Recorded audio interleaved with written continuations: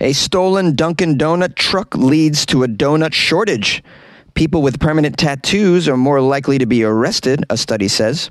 And Colombia is going to war with Pablo Escobar's hippos. These are the weird stories for Tuesday on Weird AF News, the only daily weird news podcast in the galaxy. See.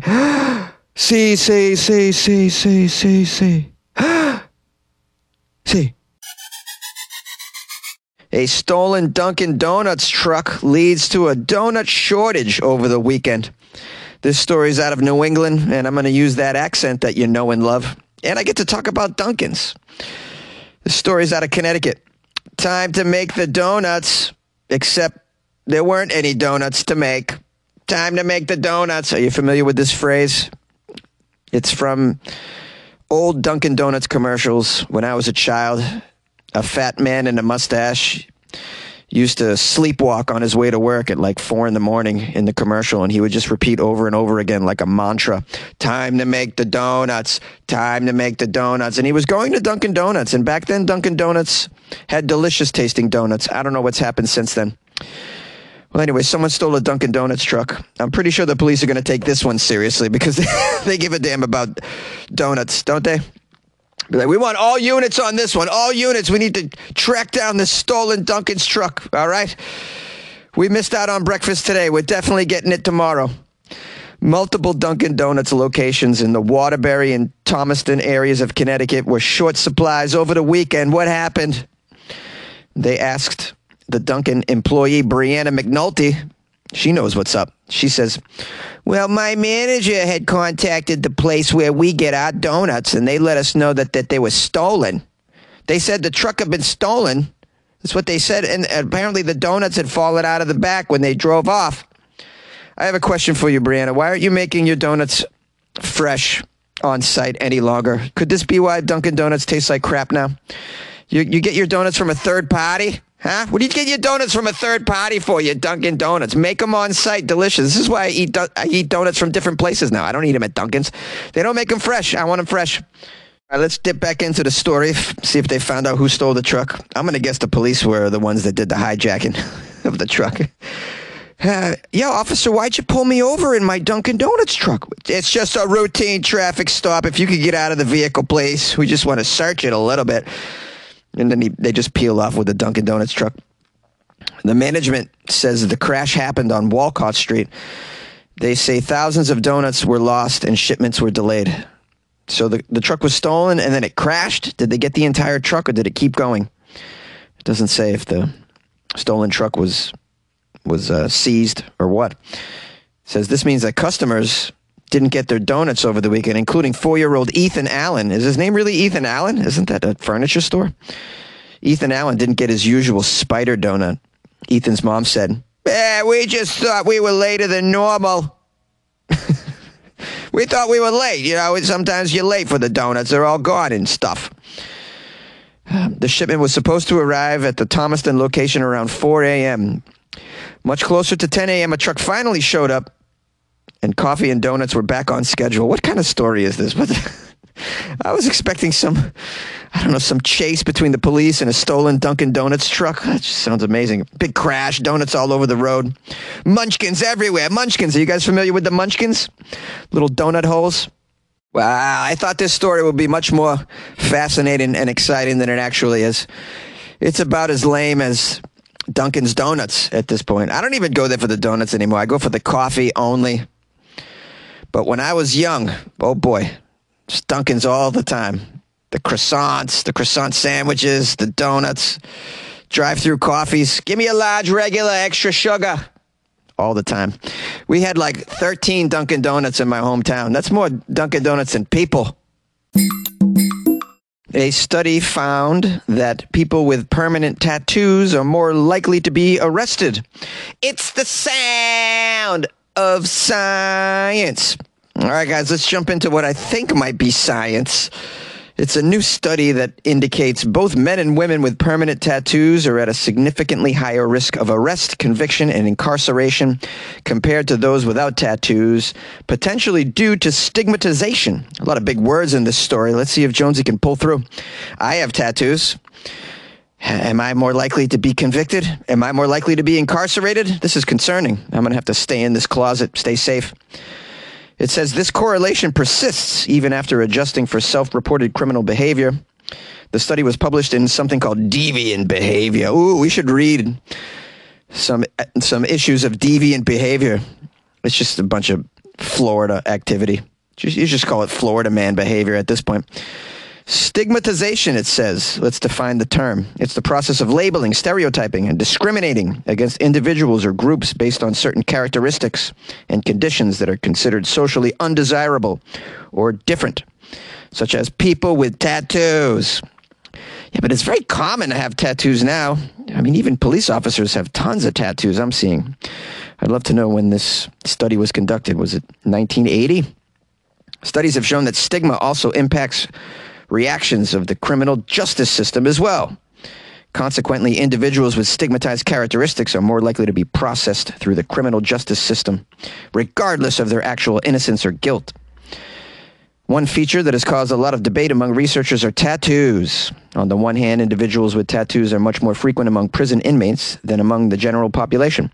Additionally, studies have shown that having a tattoo is associated with both violent and non-violent delinquency. Is it? It's news to me.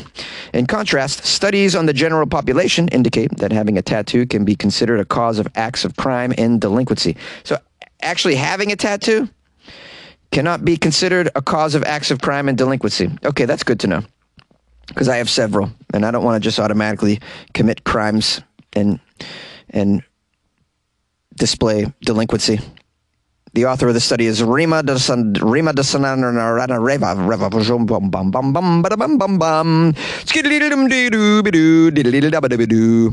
her name. Her colleagues wanted to explore whether individuals with tattoos have different odds of being processed through the criminal justice system compared to those without tattoos. They were interested in the whole criminal justice process, from arrest to incarceration. In the end, the researchers analyzed data from some longitudinal study. Oh, I love longitudinal studies. How longitudinal was it? 6 inches, 8 inches? How longitudinal was the study? Guys, just want to know, does size matter in a longitudinal study? I'm going off the rails. That's because I have tattoos. What did you expect? I'm going to act delinquent. It says here these scientists collected data beginning in 1995 all the way up to 2008. Well, a little old with the data now. I mean, come on now. That's almost 20 years old. 2008, 95. Some of it is 20 years old. 20 years ago, people weren't doing tats the way they do now. I think you need to throw this data out. People have face and neck tats now. It's super common. Go to Starbucks if you don't believe me. The people serving you your latte, they look like, I don't know. I mean, in 1982, they would have been considered gang members. Now they're making cappuccinos. Would you like some extra foam? Will you want some caramel syrup on top of the foam? Be like, I'd love that face tat. According to their study, individuals with tattoos reported higher levels of delinquency, greater exposure to delinquent peers, and were more likely to be receiving public assistance. The proportion of tattooed individuals was lower among white participants compared to other races. Men with tattoos were over 2.5 times more likely to be arrested, 1.8 times more likely to be convicted, and twice as likely to be incarcerated compared to men without tattoos. I don't believe any of this crap. There's like a saying in scientific circles, a correlation doesn't necessarily mean causation. You mean to tell me that people with tattoos are more likely to commit crimes because of the tattoos? What is this all about? And by the way, you got old data, 1995 to 2008. I mean, yeah. You go back far enough, and then only people that rode Harleys had tattoos, and people that were already in jail had tattoos. So this is just ridiculous. It says here, this study makes an important contribution to the scientific understanding of stigmatization. It does not make a contribution. You could throw all of this out, man. Judges got neck tats nowadays. This is stupid. This sums up psychology for you. Yeah, it's about as much as a science as astrology is. Anyways, you guys have some cool tats? Why don't you send me a picture of your cool tat and a copy of your criminal record, please? funnyjones@gmail.com. I'm waiting. Yay! Colombia is going to war with Pablo Escobar's hippos.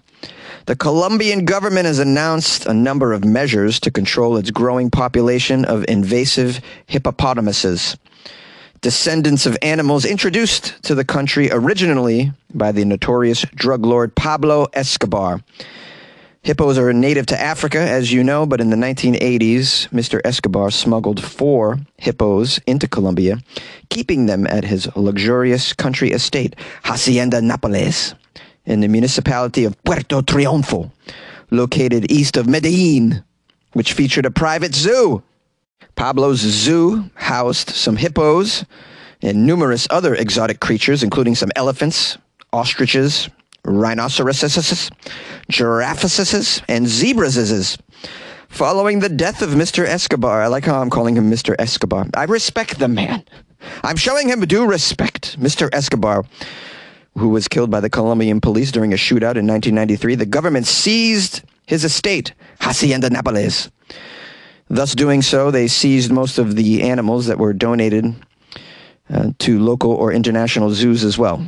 Or they seized the animals from the zoo and donated them to local or international zoos. But what about the hippos? It seemed too dangerous and impractical to actually move the hippos from the ranch, so they left them there. Multiplying over the subsequent years, the population has now spread beyond the confines of Escobar's former estate into the wetland environments surrounding the nearby Magdalena River. Authorities estimate that there are now more than 160 hippos living in the region. If no measures are taken, projections suggest that the population could reach around 1,000 by 2035. You're probably wondering, why is this such a problem for the government? Well, the hippos have no natural predators in Colombia, unfortunately. And they seem to be flourishing in the warm, wetland environments. And they seem to be flourishing on all that cocaine. Yes, you don't want to come across a pack of cocaine-high hippos. You'll be done for. The growth of the hippo population has sparked concerns regarding their impact on the local ecosystem as well. They are significant risks for the local humans in the area. They can be aggressive. Hippos are among the largest land animals in the world, and they are responsible for hundreds of human deaths in Africa every year.